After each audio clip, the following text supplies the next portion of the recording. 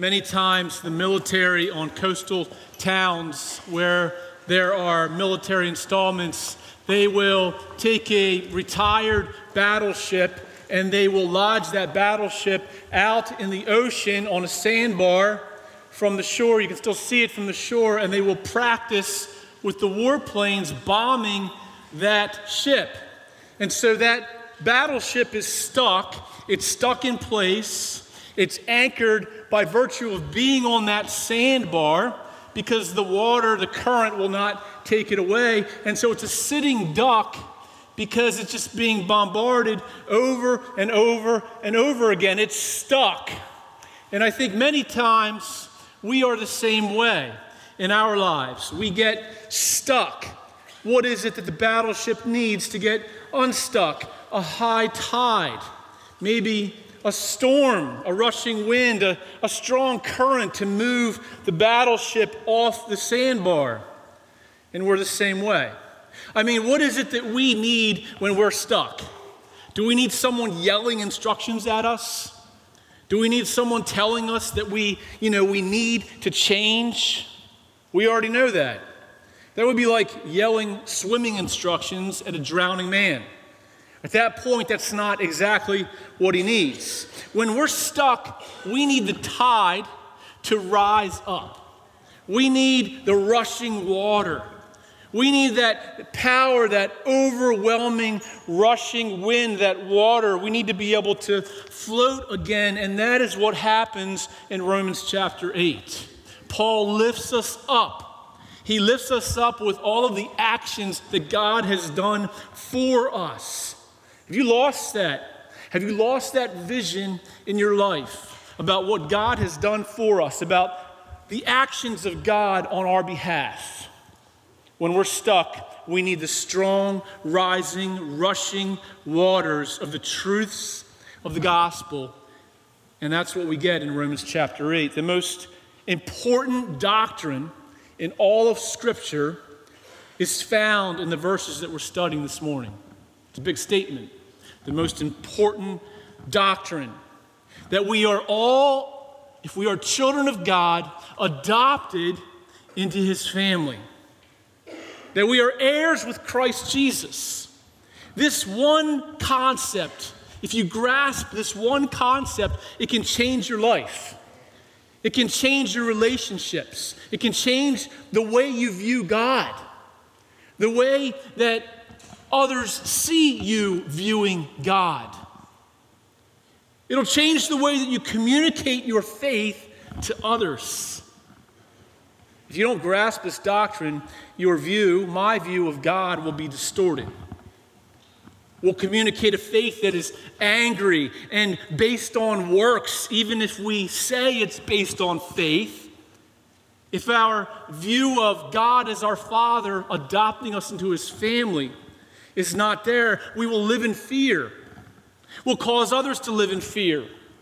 If you don't grasp this doctrine, that God adopted you as a child, even those deeds in your life that you see as being reverent, the ways that you talk about God, those types of things, the rules you impose on yourself and others, if you don't truly have a vision of God as your Father and what that truly means, even your reverent acts will be irreverent because you've misunderstood what it means for God to be our Father. If you grasp this passage, even if you've been a Christian for years, even if you've been a Christian for decades, maybe you have never truly understood what it means that God is our Father. Never understood it. This may be the jolt that you need to get you off of that sandbar.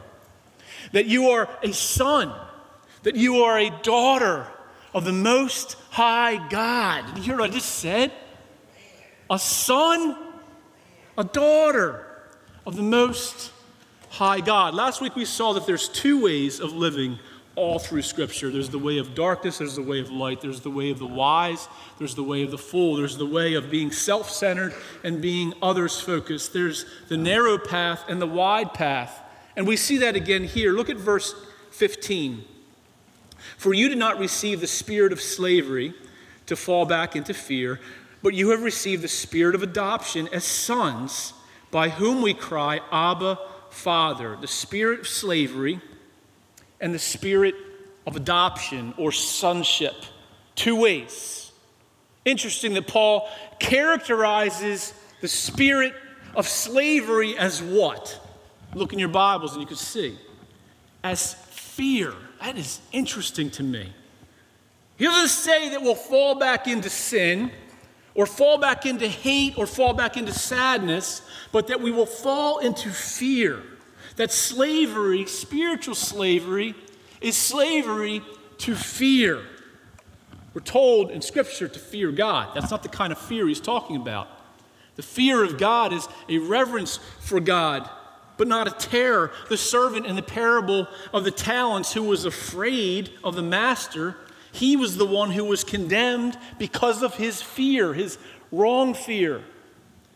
As a husband and as a father, there's times when we are faced with situations that jolt us, scary situations, maybe with our kids, maybe in our home, whatever, when we kind of lose control. And I don't know about you, but when I'm faced with one of those situations, many times I will lash out in anger.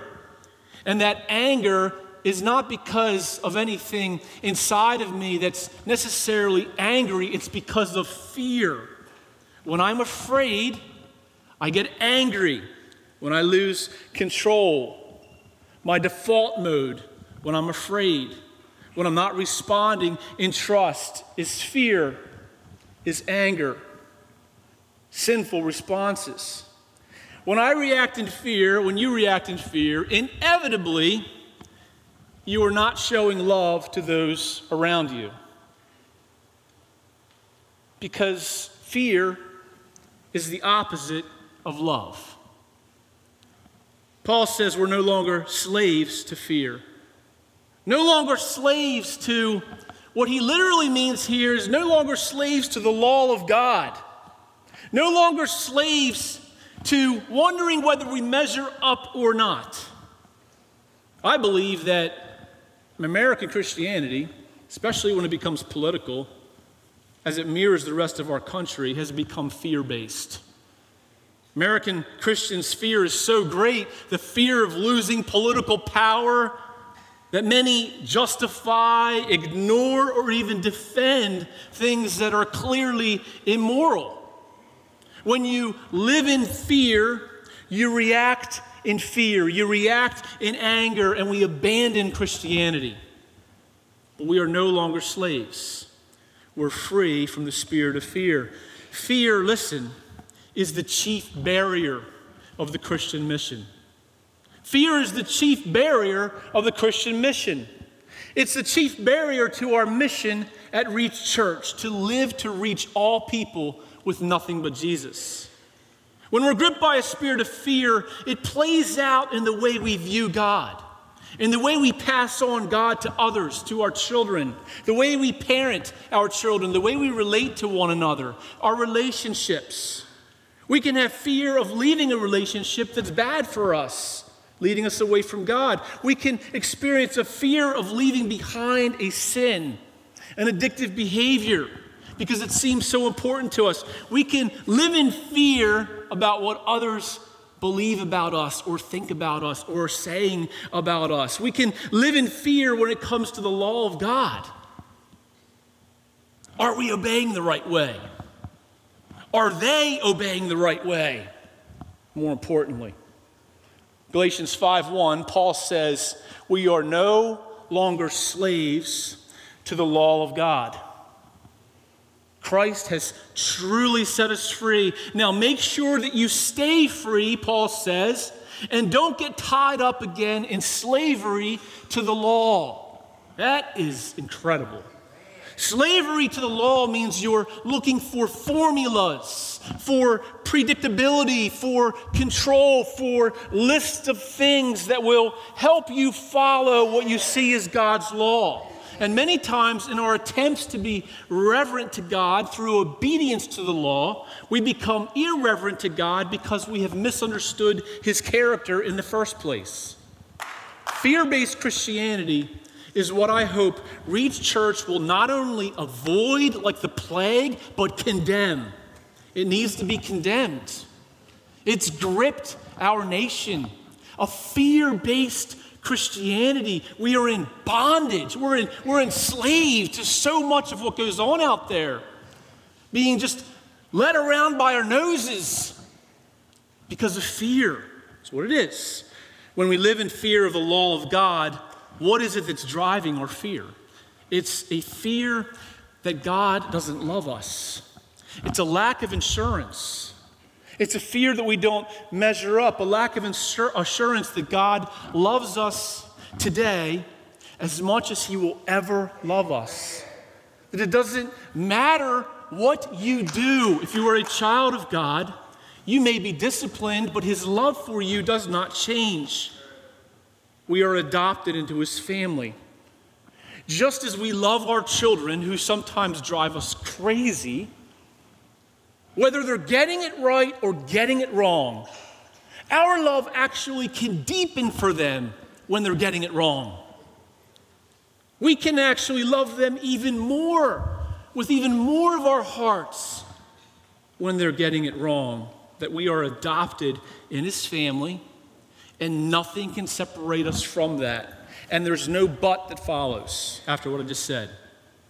We just let that statement of the gospel settle into our hearts, and that will be the tide that carries us along.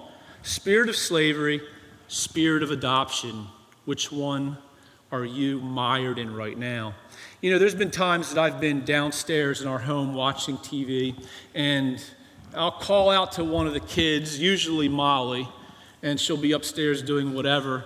And I'll call out to her, Molly, come here, and she'll come downstairs, and I'll say, can you get me a drink of water? And she's like, never disrespectfully, I'll never do that. And she never says it's disrespectfully to me. She's like, what am I, your slave? And I'm like, yeah, you are definitely my slave. What part of that do you not understand? The reality is that children in a loving relationship with their parents, they're not slaves, but they're children. Loved children, sons, daughters. You ever stop to think that maybe God gets a kick out of you? I mean, I know he gets a kick out of me. I know it. I don't know why he allows me to do what I'm doing right now, preaching. I get a kick out of that.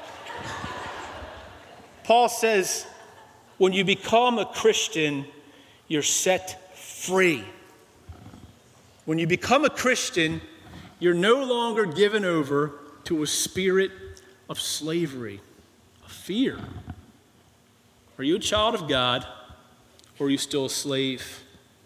How do you know if you're a child of God? Look at verse 14. For all who are led by the Spirit of God, or all who are governed by the Spirit of God, are sons of God. For you did not receive the spirit of slavery to fall back into fear, but you have received the spirit of adoption. It's worth reading again and again, as sons, by whom we cry, Abba, Father. For all who are led by the Spirit, or indwelled by the Spirit, or governed by the Spirit, listen, when you follow someone, you become like that someone. Are you led by the Spirit? Are you following after the Holy Spirit of Christ? If you are, you're becoming more and more like Jesus. If you're not following Jesus, you're not a Christ follower. You know, when you see a family of ducks, no one doubts who the father is. You see the duck, the father, right in the front. Many times people will say, I can't imagine being a pastor. I can't imagine doing what you do, speaking in front of people, counseling people. It's such a hard, difficult job. And what I'll tell them is I'll say, it's not the most difficult job that I do. The most difficult job that I do is a job that many of you do, is being a parent, is being a father. The most challenging, perplexing, difficult job is being a dad, is being a mom. Why? Because we're forming little human beings. And we all become like our parents. Who are you following? Who are you following after? And what are you becoming as a result? Even when we don't want to become like our parents, we become just like our parents. Isn't that true? In so many different ways. It's like a natural gravitational pull in the movie Tarzan. He's raised by monkeys. So what does he act like? A monkey. That's what happens. My son CJ, he's 11, and every now and then he'll act like a crazy man in the house. I mean, he'll start singing at the top of his lungs some random song, or he'll start doing something to his sisters and he just wants them to respond. He's waiting for them to respond. And many times I will just be sitting innocently by and I'll be the one who gets yelled at for CJ's behavior.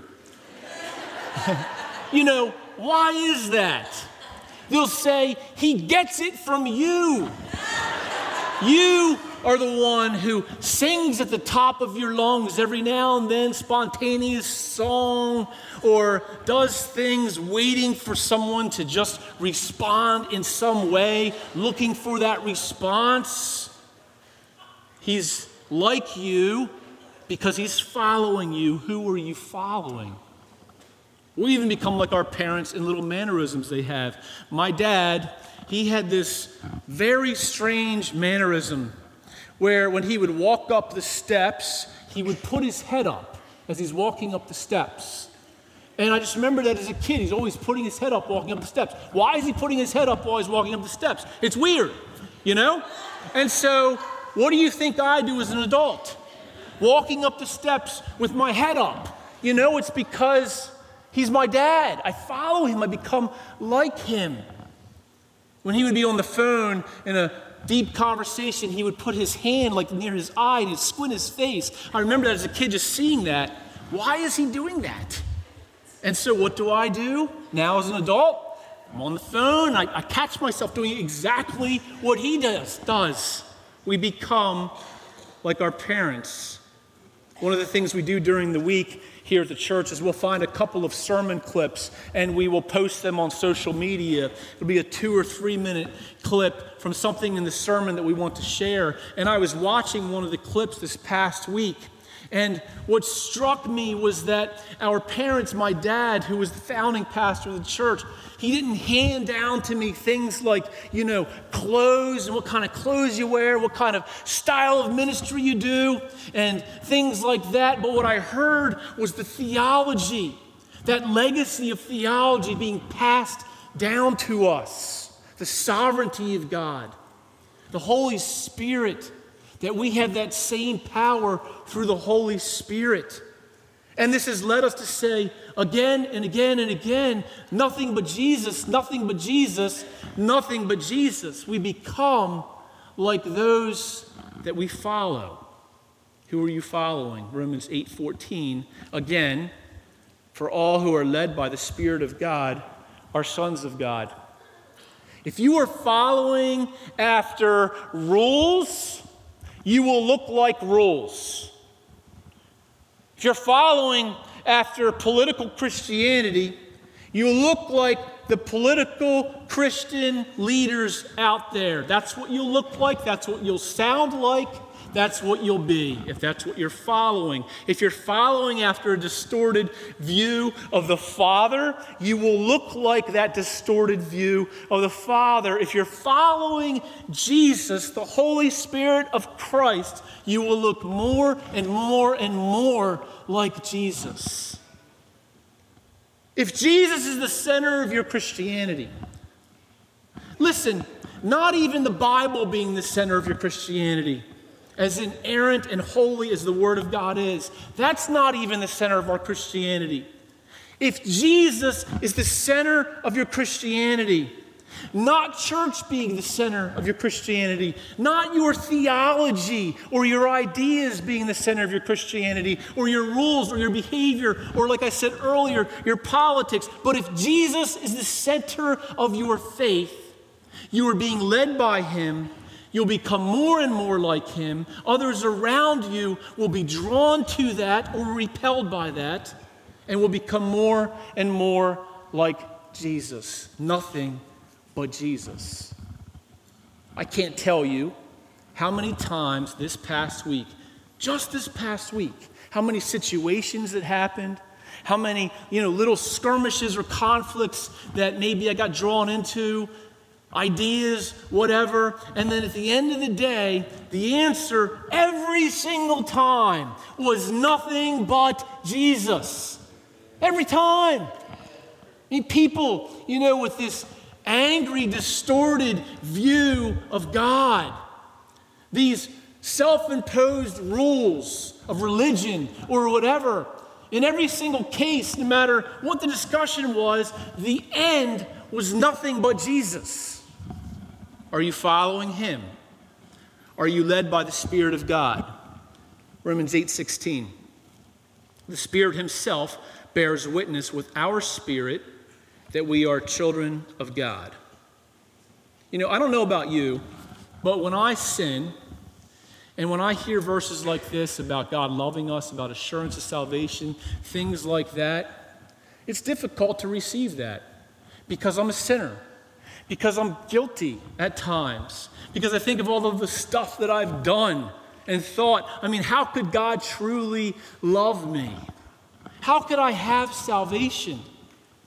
It's been said by psychologists that if their patients were just forgiven of their sins and had that type of assurance of forgiveness of sins, they would lose half of their patients, because that's one of the biggest problems.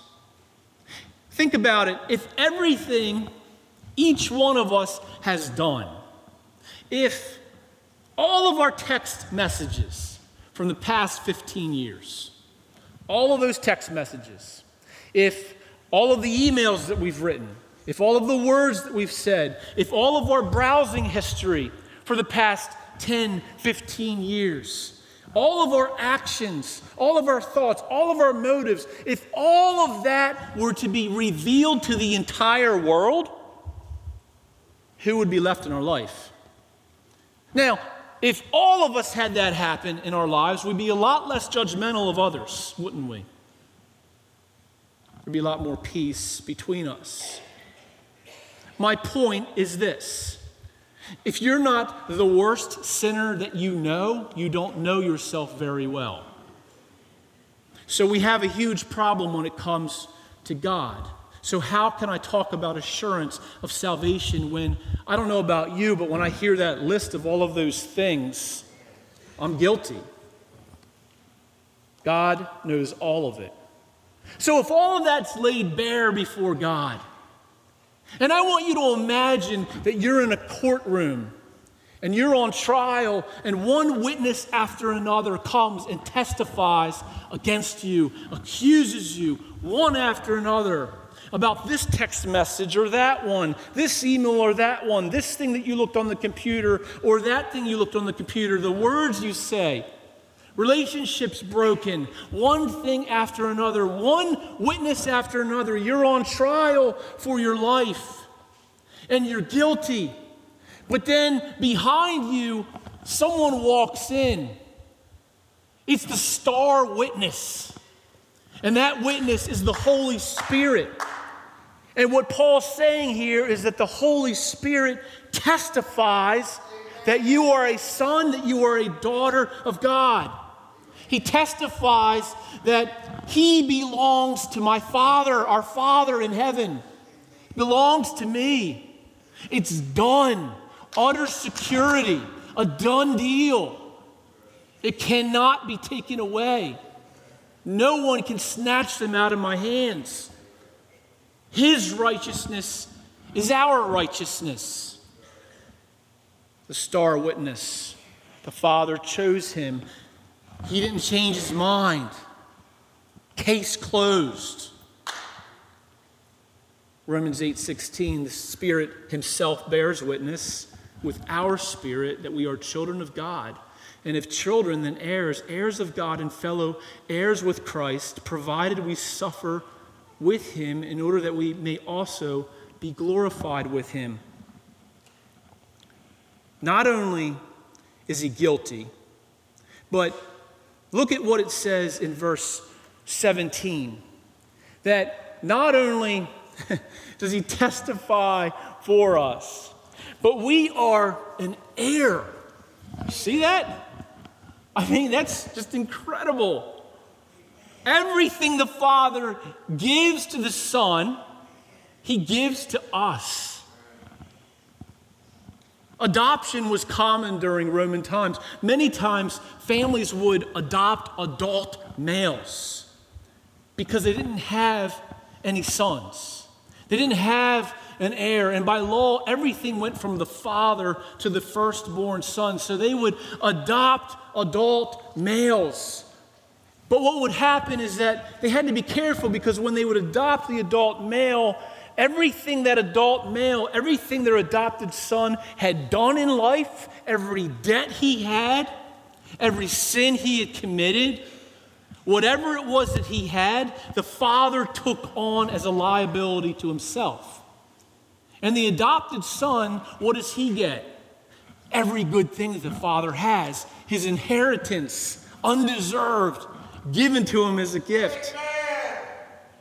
Paul is saying, everything that Jesus gets, the child of God gets. Everything. And what does the Son get? Colossians 1, for by him all things were created in heaven, on earth, visible and invisible, whether thrones, dominions, or rulers or authorities. All things were created through him, and listen, for him. He is before all things. In him all things hold together. What does the son, the daughter, if you're a child of God, what do you inherit? Everything. It's all his. And we inherit that as heirs. All of creation, every tree, every mountain, every ocean, every moon, every planet, every sun, every star system, every galaxy, the trillions of galaxies that are out there, the parallel universes, if those exist as well. All of it, whatever's been created, was given to Jesus through him, for him, and is given to us as children of God. Amazing. Very big deal. Verse 15, again, you didn't receive the spirit of slavery to fall back into fear, but you have received the spirit of adoption as sons, by whom we cry, Abba, Father. Now, this name Abba is so interesting. It's a word of worship. Back in December, we did a series called Songs of Christmas, and we looked at different words of worship. One of them was hallelujah, and it's a word that's not really translated in other languages. It's transliterated in other languages, because when you see hallelujah in other languages, you can recognize hallelujah. It's a universal word. Abba is the same way. It means Father. It's a worship and a word of worship, of intimate worship. So Paul says, we cry, Father, Father. But that's not really what he's saying there. The whole verse is in Greek, but then he uses an Aramaic term, Abba. It's like he's saying, I can't really find the right word to describe what our relationship is like with the Father. I can't really find it. So he finds this Aramaic word, Abba, that means dear, dear Father. You still have pater, the term of reverence, but you have dear Father. Some have said Abba means daddy or papa. I remember growing up, and I've shared this before, when I would hear preachers or youth leaders or Bible teachers talk about this verse, and they would get all emotional, and they would start saying this word means daddy, and we all need to start saying daddy when we pray and papa when we pray and things like that. I thought that's weird. That's very strange. As a 40-something-year-old man who lost his brother, who lost friends, who has children growing up, teenage daughters growing up. God help me. It doesn't seem so weird now. Doesn't seem so weird now. You know, sometimes I think people who get that, who pray that way, who see the Father as daddy or whatever it is, sometimes I think they have something that I don't have. Some sort of intimacy that I may not have. That's why many times when you see people worshiping in ways that you don't, maybe step back and say, is there something I'm missing? Is there something I don't have? Paul says, we cry out, Abba, Father. We only see this word Abba used 3 times in the New Testament. That's it, 3 times. Here, Galatians 4, and in Mark 14. And Jesus said, Abba, Father, all things are possible for you. Remove this cup from me, Abba, Father. Yet not what I will, but what you will.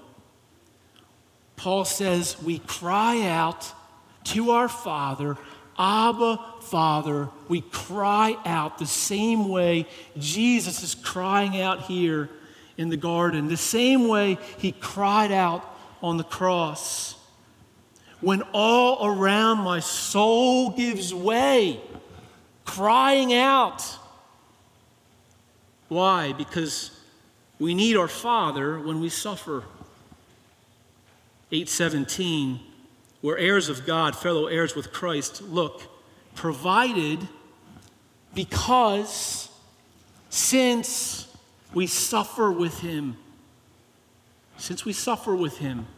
in order that we may be glorified with him. The heart of a Christian at its core is the heart of a martyr. We don't share in his suffering on the cross. That part's finished. But we share in his suffering, in his life, in his perfect obedience. We will have sufferings as a Christian. Jesus said, take up your cross daily and follow me. And then Paul doesn't say, being God's child means suffering, accept it. Paul says, being God's child means suffering, but let me explain why this is worth accepting. Paul doesn't say, provided we suffer with him, in order that we may inherit something. He uses that before, it's glorious. Why? Because the idea of earthly inheritance here is way too small vision. Paul said, eye has not seen, ear hasn't heard, neither has it entered into the heart of man the things that God has prepared for those who love him. Paul ratchets it up and he says, the glory that will be revealed in us. No earthly metaphor can do justice for what our Father and for what our brother, Jesus, is preparing for us now. The glory that Paul says will be revealed in us. Paul says elsewhere, our sufferings are achieving for us an eternal weight of glory. God's plan isn't just to keep us out of hell, but to glorify his sons and his daughters, just like Jesus. And then he says in 18, I consider that these sufferings of this present time, whatever it is you're going through right now, and in this room, it's a lot, and it isn't easy. These sufferings are not worth comparing. I mean, that is such a gift, that Bible verse. Not worth comparing with the glory that will be revealed in us. When we consider our sufferings, the price that we pay for following Jesus, Paul says, I reckon, I calculated it, I've done the math, I've figured it out, and it's not worth comparing with an eternal glory in heaven. What we get isn't just inheritance, that's too earthly, that's too small, but it's glory that we get. It's glorification, the final stage of your salvation. When you're finally saved, that's what you get as sons and daughters of the Most High. One of our catechisms says, "What is your only comfort in life and in death? That I am not my own, but I belong body and soul in life and in death to my faithful Savior, Jesus Christ. He is fully paid for my sins with his precious blood. He has set me free from the tyranny of the devil. He watches over me in such a way that not a hair can fall from my head without the will of my Father in heaven. In fact, Romans 8:28, all things must work together for my good because I belong to him, to Christ by his Holy Spirit. He assures me of eternal life and makes me wholeheartedly willing and ready from now on to live for him." We will suffer as Christians, but we have a dear Father, not a Father that's far off, not a Father who isn't there. We belong to him. When we've strayed from the Father, when we've sinned again, he isn't a Father that's far off. He's a Father who's sitting on his front porch, waiting for us to return. I didn't say it. Jesus said it in Luke chapter 15 in the prodigal son. I mean, how could we miss that? The Father is sitting on the porch waiting for his brat son who wished him dead to return. I know what I would have said to the son, and I know what many of you would have said to the son. But when he comes, he runs to his son. He runs to him, he jumps on him, he kisses him. He doesn't wait for an apology even. He doesn't even know if he's sorry or not. He jumps on him, runs to him, gives him a seat of honor, gives him inheritance. He's a Father who comes running to us. That's our Father. Our view of the Father is so distorted, and it leads us to a distorted, fear-based Christianity. Jesus even says this. He said, "I'm going to show you what the Father is like. I'm going to show you the character of the Father." And he says in John 14, "If you've seen me, you've seen the Father." Somehow they're two different persons in the Godhead. But if you want to know something about the Father, look at nothing but Jesus, and you'll know about the Father. John 10:30, "I and the Father are one." Jesus in the Gospels continually calls God his Father. He prays to the Father. He speaks of his Father's house. He always refers to God as his Father. He talks about going to prepare a place to be with his Father. Constantly refers to him as his Father, except for one time. Jesus didn't call him Father. When Jesus was on the cross, the sky goes dark. The longest an eclipse can last, scientifically, is 7.5 minutes. The sky goes dark for 3 hours. Jesus is on the cross. The sins of the world are on him. Your sins, my sins. The one who was perfect, the one who knew no sin, became sin for us. As we read earlier, he took our sins in his body on the tree that he created. At the end of the 3 hours, Jesus says a prayer. Earlier, he had prayed to the Father. "Father, forgive them, for they don't know what they do." But here he cries out a prayer, but it's the first time in Matthew that he speaks to the Father but doesn't call him Father. Matthew 27:46, about the 9th hour, Jesus cried out with a loud voice, saying, "Eli, Eli, lema sabachthani." That is, my God, why have you forsaken me?" It's an echo of Psalm 22, that great prophecy before crucifixion was even invented all the way in the Old Testament. I believe that Jesus didn't call his father, Father, not because he stopped being his father, but because his father had turned his back on him because Jesus was bearing my sin, your sin. Jesus didn't call his father, Father, in that moment, listen, so that we could call him Father. The great exchange.